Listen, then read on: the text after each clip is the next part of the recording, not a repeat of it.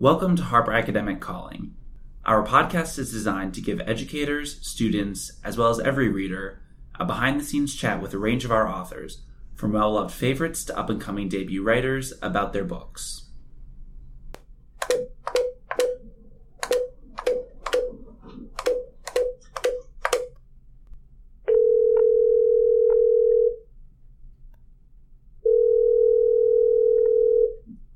Harper Academic Calling Rob Reich, Mehran Sahami, and Jeremy M. Weinstein. Professors Reich, Sahami, and Weinstein all teach at Stanford University. And together they teach one of the most popular courses at Stanford, Ethics, Public Policy, and Technological Change. Now, they've written System Error, in which they address pressing questions that emerge with rapid technological advances. Will algorithms make hiring decisions, and should they? Does the rise of hate speech on social media change the way we ought to think about free speech? How much privacy do we really have from big tech companies? They explore these questions and more in the book, and we were thrilled to get the opportunity to sit down with all three for a discussion. All right, so joining us on our podcast today, we have three Stanford professors. We have Rob Reich, Mehran Sahami, and Jeremy Weinstein, and they are the authors of System Error. And thank you so much, all three of you, for joining us. Thanks for having us. Great to be with you. Yeah, great to be here. We're happy to have you. So to start us off, before we talk about the book, the three of you teach a course at Stanford, Ethics, Public Policy, and Technological Change. Can you tell us a little bit about that course? Sure. Well, the premise of the course is that we need three different lenses fully to grasp and understand the extraordinary power of big tech, or in general, the digital revolution. I, as the philosopher, bring an ethical lens to bear on a set of questions. Jeremy has experience as a policymaker at the highest levels in Washington, D.C., and is a social scientist of the first rank. And Mehran is a legend in the computer science department at Stanford and has been teaching for the past decade the introduction to computer science course. So we combine an ethical lens, a policy lens, and a technical lens. It's the only course that we're aware of on campus where students are asked to do technical assignments, a policy memo, and a philosophy paper, all in the same class. And the goal is to try to bring about a kind of culture shift on campus, so that rather than having an ethics class as a check mark about your preparation for thinking about the power you'll exercise as a technologist or as a policymaker, you bring it together into one class and you invite people to consider how the great power of technologists also brings about a set of social and ethical considerations that are the business of the technologists, as well as policymakers, as well as the users of technology, and then, of course, all of us as citizens. So sort of building that sense of ethics into the technologists before they go into the world, as opposed to trying to teach them on the job. Right. That's absolutely a part of it, but I think it's important to keep in mind that the work of governing a society affected by technology isn't only the work of technologists. And so in designing this course, obviously one critical audience is the set of students who are studying computer science and other technical fields, because we want them to understand that they are making a set of valued judgments as they code and build things, that there are values encoded in what they build, and that the values that they choose to prioritize may be the same or different than values that other people hold. At the same time, we want to make sure that non-technical audiences at Stanford, social scientists, people in the humanities, people in other fields, understand that there is a role for them and a voice for them as well in governing a society impacted by technology. But to do so, you need to understand where and how those decisions are being made. You need to understand what values are being encoded in the technology and where it is that you can exercise your voice. I think one way to maybe think about that evolution too is for the past 30 years, for example, Stanford had a course on computer science and ethics, like many universities actually do. And many of those courses are often focused on the individual, on the technologist, in terms of what they might do on the job, the particular situations they might encounter, how they might think about issues of, say, licensing in the field or codes of ethics. And what I think in terms of that broader evolution is if you look at sort of the evolution of technology, it moved from something that were apps people used on their, say, their own computer, their, thick client apps like Microsoft Office, to a place where there's much more social impact of computing, which we see more broadly. And in that same sense, the education around what are the ethical issues in computing becomes a much more of a political and social issue as opposed to just an individual issue. So we think what this class captures, and sort of what's also reflected in the book, is the evolution of that thinking from the individual to a broader societal level. So in the book, you talk about the values that technologists should have, do have. And it seems like right now, technology, Silicon Valley, is very much driven by, it seems like, two things: optimization and profit. And now we've seen these be incredible motivators for really impressive developments in technology over the past few decades. But do you think these values, should they be goals at all? Do they have a place in technology? Should we be trying to get that out of technology? What do you think about that? I think part of the issue there is understanding not that optimization in itself is a good or bad thing, but it's a means to getting to some end. And one of the things we talk about a lot in the book are what are the ends and how are they measured? And one of the things technologists often want to have is they want to have some numerical quantity that they can measure in a system so they can actually optimize it over time as they're gathering more data. The problem with that is some of the things that are easy to measure that you can quantify and stick into that system to optimize are just proxies, in some cases, very poor proxies for the things you actually care about, right? A classic example of this is Facebook saying they want people to be able to be more connected, engage in the platform. Well, how do you actually measure connectedness, right? That's a very deep concept. The way it often gets measured as a poor proxy is how often are people clicking on things? How much time are they spending on the platform? And when you optimize for those kinds of things, like the number of articles someone clicks on or the number of postings that they like, you end up optimizing for a metric that, taken to scale and an extreme, gets people to engage in behavior and engage with content that perhaps is more titillating or happens to be, more sensationalist than actually getting people connected at a meaningful level. And so that's part of the issue in the book, is to think deeply about what is being measured and what you actually want to accomplish. So the optimization itself isn't a bad thing, but you need to be cognizant of what you're really optimizing.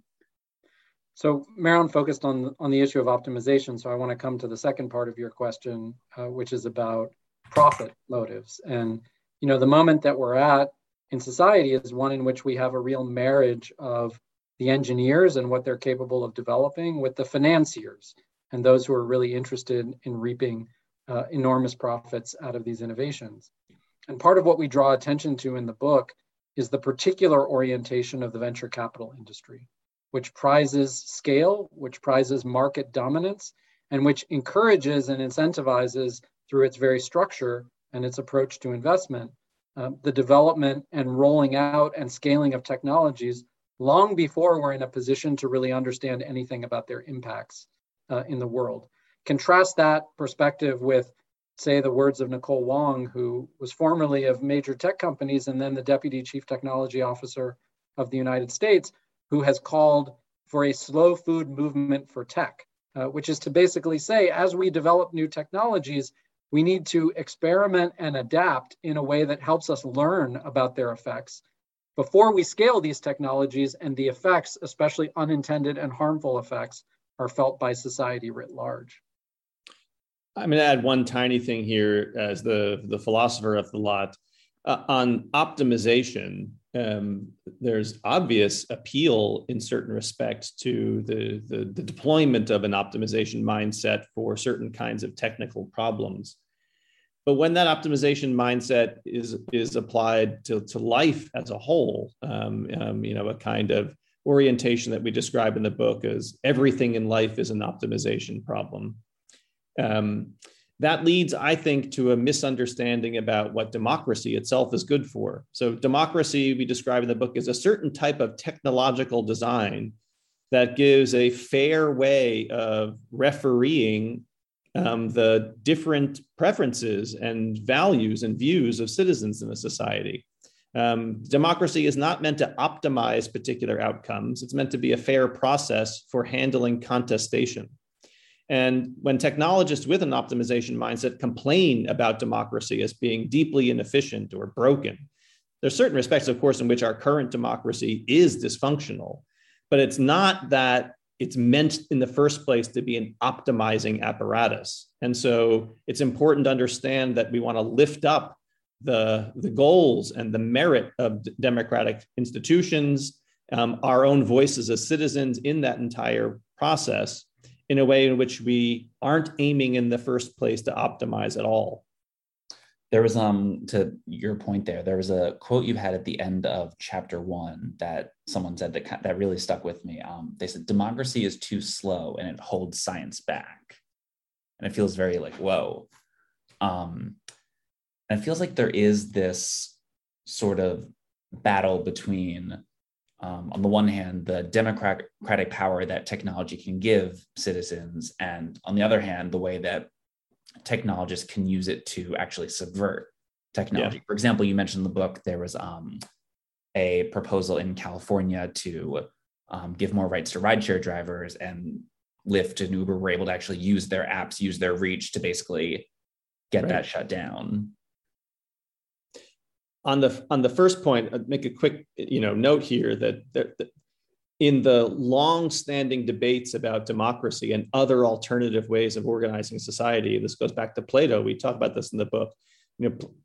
Plato thought that philosophers should be the philosopher kings. We look to the smartest to govern us because they can make the best choices for us.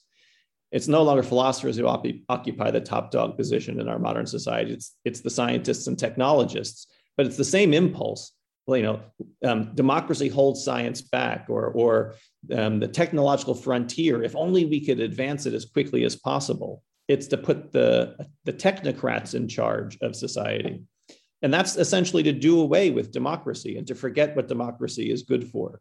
And that entire dynamic is a long-standing one. Experts have a role to play in democracy, but democracy is first and foremost about what we do together as citizens, each of us equal in moral standing and political standing to one another in that entire process. And to just provide one little data point on that story, its continuation is that a judge in the California Supreme Court actually just struck down Prop 22 as unconstitutional. So it shows the power of democracy in the face of what the technocrats might otherwise want. So since we're talking about democracy, you do talk in the book about free speech, and you sort of pose this question that I want to address to you. You mentioned how in the past, free speech wasn't really an issue because, if somebody wants to go in the street corner and yell out crazy ideas, how many people are really going to hear them? How much reach do they have there? But the internet changes that. So does that change how free speech ought to work? I'll give a quick response to that. The example you just gave, we use in order to try to communicate that we live in a fundamentally different environment when we have a digitally mediated way of communicating with each other. In an analog world, think about the broadest reach you could have by barking on the street corner, by showing up at the subway stop, by going on the town square and saying something, or even if you had a bunch of money, like buying a newspaper and taking an advertisement out or something like that. These days, you can suddenly, every single one of us, if you can make some content go viral, reach thousands or millions of people. And what we now have is a problem of superabundance of content, video, audio, and text, in a way that we have to rely on a search algorithm to find what we want online, or we need an algorithm on the social media platforms to uprank and downrank things that are supposedly relevant to us. So that background circumstance of superabundance changes the landscape of how it is our communication infrastructure works and how it is our informational ecosystem is either healthy or unhealthy. Viral content that's hate speech or misinformation, if it's someone barking on the street corner, not that much of a worry, but at a scale that these platforms now allow, it's a different kind of story. And so that's why we say in the book, there's a real value tension between upholding freedom of expression but then also protecting the dignity of individuals that can be violated through hate speech, and then the values of democracy that rely on an informationally healthy ecosystem in which misinformation and disinformation isn't a constant pollution within it.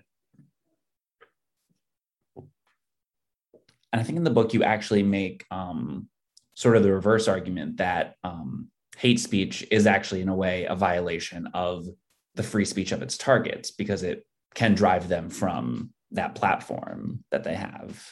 Yeah, the kind of wonky way to put this is that we should have as ordinary citizens an expectation of what you could call equal communicative liberty or equal access to use communicative tools. And we're all familiar, if you've been online, with people who say something and effectively get driven off the platform because they're just deluged with the torrent of hateful speech. And it's a kind of mob mentality that then drives you off of having the chance to communicate in a way that you would like. And so hate speech does come into conflict in that respect with the expectations of freedom of speech. Maybe the one thing I'd add to what Rob said is that, we quote our Stanford colleague Renee DiResta in drawing this distinction between freedom of speech and freedom of reach. And we make the argument that no one is entitled to freedom of reach. No one is entitled to the amplification of what they say to millions and billions of people. And we wholly respect the role of companies in making choices about their own content moderation guidelines and figuring out what kind of community they build. And so while we come down strongly in support of the protection of freedom of speech and laws that might restrict that freedom of speech, we explore those issues and believe that even in the moment that we're in, this commitment to freedom of speech that's been a bedrock of American life and more broadly is something that needs to be protected, we recognize that we're at a new moment when it comes to the moderation of speech and efforts to basically constrain in various ways the freedom of reach. And we think that's wholly appropriate. And the moment that we're at is a negotiation between companies that are building out content and community moderation standards and government that's looking at the harmful consequences of amplified hate speech or amplified misinformation and disinformation to arrive at a new regulatory structure that's a combination of what companies do themselves and a set of guardrails that come from government writ large to ensure that some of these other things that we value alongside free speech, including people's individual dignity, their protection from violence and hate, but also our ability to have a healthy democratic ecosystem for deliberation and informing ourselves are protected at the same time. Absolutely. One thing I thought of when I was reading that section, I'd be curious to hear your thoughts on it, is that these issues that cause these hate speech problems, specifically things like doxing, are also the same reasons that we've had these long overdue moments of accountability, such as the Me Too movement, the conviction of Derek Chauvin. So it is it's a give and take there. That's true. And especially if you see a continuum between physical harms, Derek Chauvin, the Me Too movement, especially if what we're talking about is sexual assault, and then the psychological harm that can be the natural byproduct of hate speech and a toxic information environment. I want to talk a little bit about data mining, which you mentioned in the book, which is obviously a huge privacy issue here. So is there a difference between a company knowing, my personal information, my birthday, my medical records, things like that, and them knowing that I looked up where to get tacos last night? Is that something on me to individually decide, what my level of comfort is there? Or should we be worried about all of that? One example to think about it is, when you talk about the situation where you're getting tacos, you might think, well, it's innocuous, right? You go to the restaurant, you get tacos, the, waiter or waitress knows what you ordered, the people around you can see what you order, it's not a big deal, right? So why do I really care? But the thing that technology gives you is the power to aggregate and the power to scale. So it's not just about that one meal you had, but now imagine aggregating every meal you had, every product you bought, every interaction you had online. Suddenly, the amount of information you have from a person, and you could argue, each one of these individual bits in some sense might be a public piece of information, but its aggregation at some point crosses a line where you invade someone's privacy. You've now created a profile that is so powerful and so complete, especially through the kind of inferences you can do about what they might be interested in, what they would be likely to engage in, that it crosses a line that most people feel comfortable with. And that's part of what we talk about the power of data mining in the book, is what makes this unique is about its scale and about the new algorithms that are invented that can do sort of inferences about people to identify things that they may not even be fully conscious about themselves. So yeah, there's a lot of things we can do, like we can set our privacy settings in apps, or we can set incognito mode in searches. But the real question is this just an entirely personal matter, right? Is it just something that the companies say you have these levers in your control, you should use those levers? And the argument we make, and we use an example of this in the book, is it's kind of like the roadway system, right? If you were to tell people, you know what, there's just some streets out there, be careful when you drive. It would be a pretty horrific experience in terms of accidents because there's no regulation. So what do we have? We have lanes, we have stoplights, we have speed limits, we have all kinds of regulation that make it safer for everyone to drive. You still have personal choice as to whether or not you want to drive, what kind of car you want to drive, how fast you want to go, how careful you want to be on the roadway. But that's done in a larger system that's put on guardrails to make everyone more safe. And so that's the argument we make around technology, is what we need is that set of guardrails through regulation to make everyone safer, and you still have your personal choices within that framework. One thing I'd add is that, we draw attention to the fact that as a society, we've imposed enormous kind of oversight and constraints on the public sector's access to our personal data, whereas we've left a wild west in place when it comes to the private sector's access to our personal data. And so people can go through the thought exercise of how might government use personal information that I protect, my own health status, issues about, my performance in school. We have laws in place that really protect your health information and your educational record from potential misuse. And of course, we have real constraints on our police state and our national security state and what kind of information they can have access to.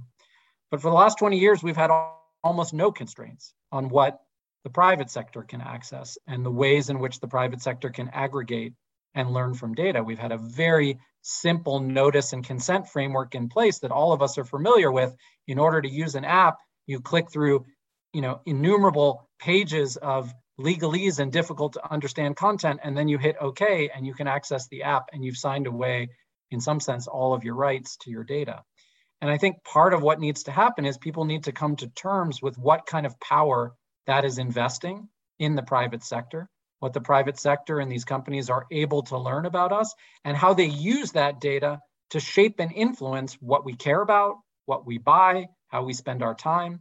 And ultimately, as people, we can see with Cambridge Analytica and other scandal-making moments, as people are becoming aware of that power that's invested in unaccountable corporate actors, the level of discomfort has gone through the roof. And that's why we're at a moment and a window for policy change. Absolutely. Yeah. It feels like we are at this awkward moment where, so many more people are aware of these privacy issues, especially with Snowden, Cambridge Analytica, all these things bringing that to the forefront. And people are more cognizant of that. But at the same time, these apps, this technology, all these things have made our lives a lot more convenient and in some ways even safer in a lot of ways. Thinking about the contact tracing apps with COVID-19. So on an individual level, it feels like it's a tough trade-off. And how do you balance the conveniences that these apps bring with, the potential dangers to privacy? So you can still have convenience. I think there's a false dichotomy that says we wouldn't have convenience if we had some other guardrails in place.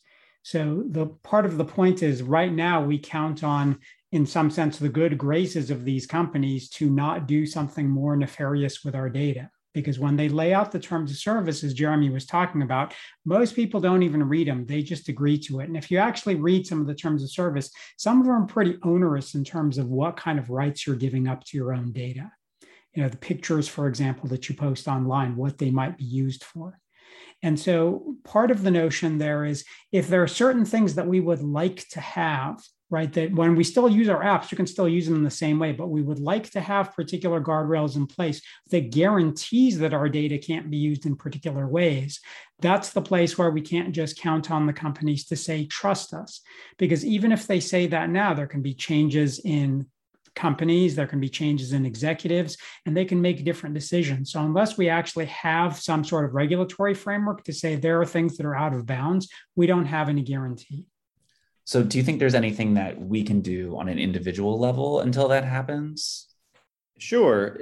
There's always something we can do on an individual level. And we give a couple of examples in the book for people who are, say just ordinary users of all the wondrous tools, products, devices that so many of us use on a daily basis, from things like changing the privacy settings so that they reflect your considered choices rather than accepting the default settings. If you're really concerned, even deleting an app or two on the phone. But at the end of the day, we argue that it's a mistake to think that the problems of big tech can ever meaningfully be confronted by a set of individual choices at the user level alone.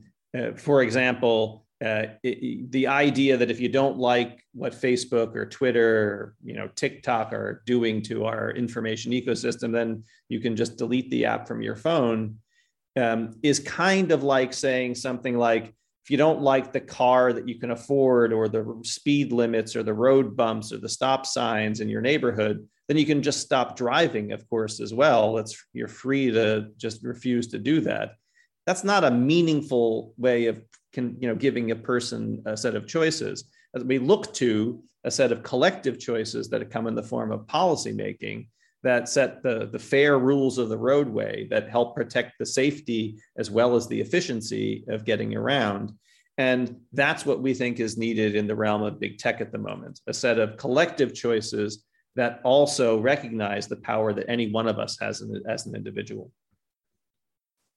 So I feel like we could keep going on about this all day, but I do want to end with one more question I have for each of you individually. And this is a question that we ask all of the guests on the podcast.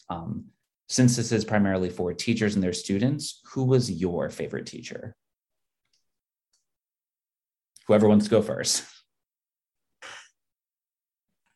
Well, one teacher that I'd bring up who is both a great teacher, but also a great mentor, and I think that's what really had lasting impact, was a professor at Stanford named Eric Roberts, who actually was one of the instructors for a long time of the ethics and CS class at Stanford, back since the 90s.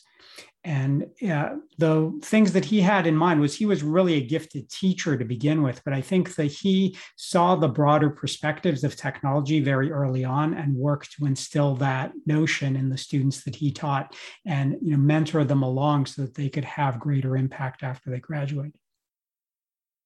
I had two teachers in high school that were transformative for me.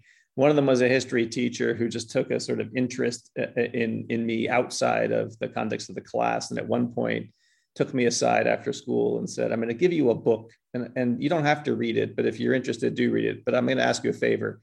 Don't tell your parents that I gave you this book. And it was a book called Fear and Loathing in Las Vegas about American politics. That, if you know the book, you know why he didn't want my parents to know. A second high school teacher, I was having a conversation with him after class. I grew up in an environment where no one I knew was a professor. No one I knew was thought of him or herself as engaged in the world of ideas. And I was asking this teacher of mine, you're always like, even in the period when you're not teaching, you're always reading some book. You're always like, you've got notes and stuff everywhere on your desk. Like, when do you have fun? And he said, Rob, reading about history is fun. This is what I'd like to do. And I realized, actually, I'm kind of like that too. It's fun. So I didn't need to make a distinction between thinking or thinking about ideas and thinking that I wasn't having a good time. I love questions like this because I really believe in the power of teachers and these kind of critical moments that are often lost on the teachers themselves, but that really stick with the students and are transformative kind of moments of pivot in their lives. I went to Swarthmore as an undergraduate, and what Swarthmore is known for is the abandonment of fun in the traditional sense that Rob described, and the embrace of fun in the non-traditional bookish sense that Rob described. That is, doing well at Swarthmore and having fun means being in the library on Friday night. And I was a political science and economics student at Swarthmore, and I remember distinctively a class my senior year that was co-taught by Professor Ken Sharp and Professor Jim Kurth, two political scientists. And I was kind of a pretty empirically oriented guy. Rob described me as the social scientist and the policymaker in the crew. But this was a class where Ken Sharp in particular pushed us to take loaded normative positions, to engage in the kind of ethical back and forth, and to reach back into political philosophy to think about how people had weighed really challenging and weighty issues about what a good life is and how society should be governed, at the same time that we were thinking about how American democracy worked or how the international system functioned. And so for me, even this course is a return to that marriage of thinking hard about the normative and ethical questions while also engaging very much in the empirical world in which we inhabit. And I trace it very much back to those kinds of intellectual exchanges in college. That's great. I love all those answers. Thank you, the three of you, so much for a lovely conversation today. Perfectly timed. Right? Thank you for listening to this episode of Harper Academic Calling. Subscribe on SoundCloud, Apple Podcasts, or your favorite third-party app for more episodes. And be sure to visit us at harperacademic.com for more information about this and other great books.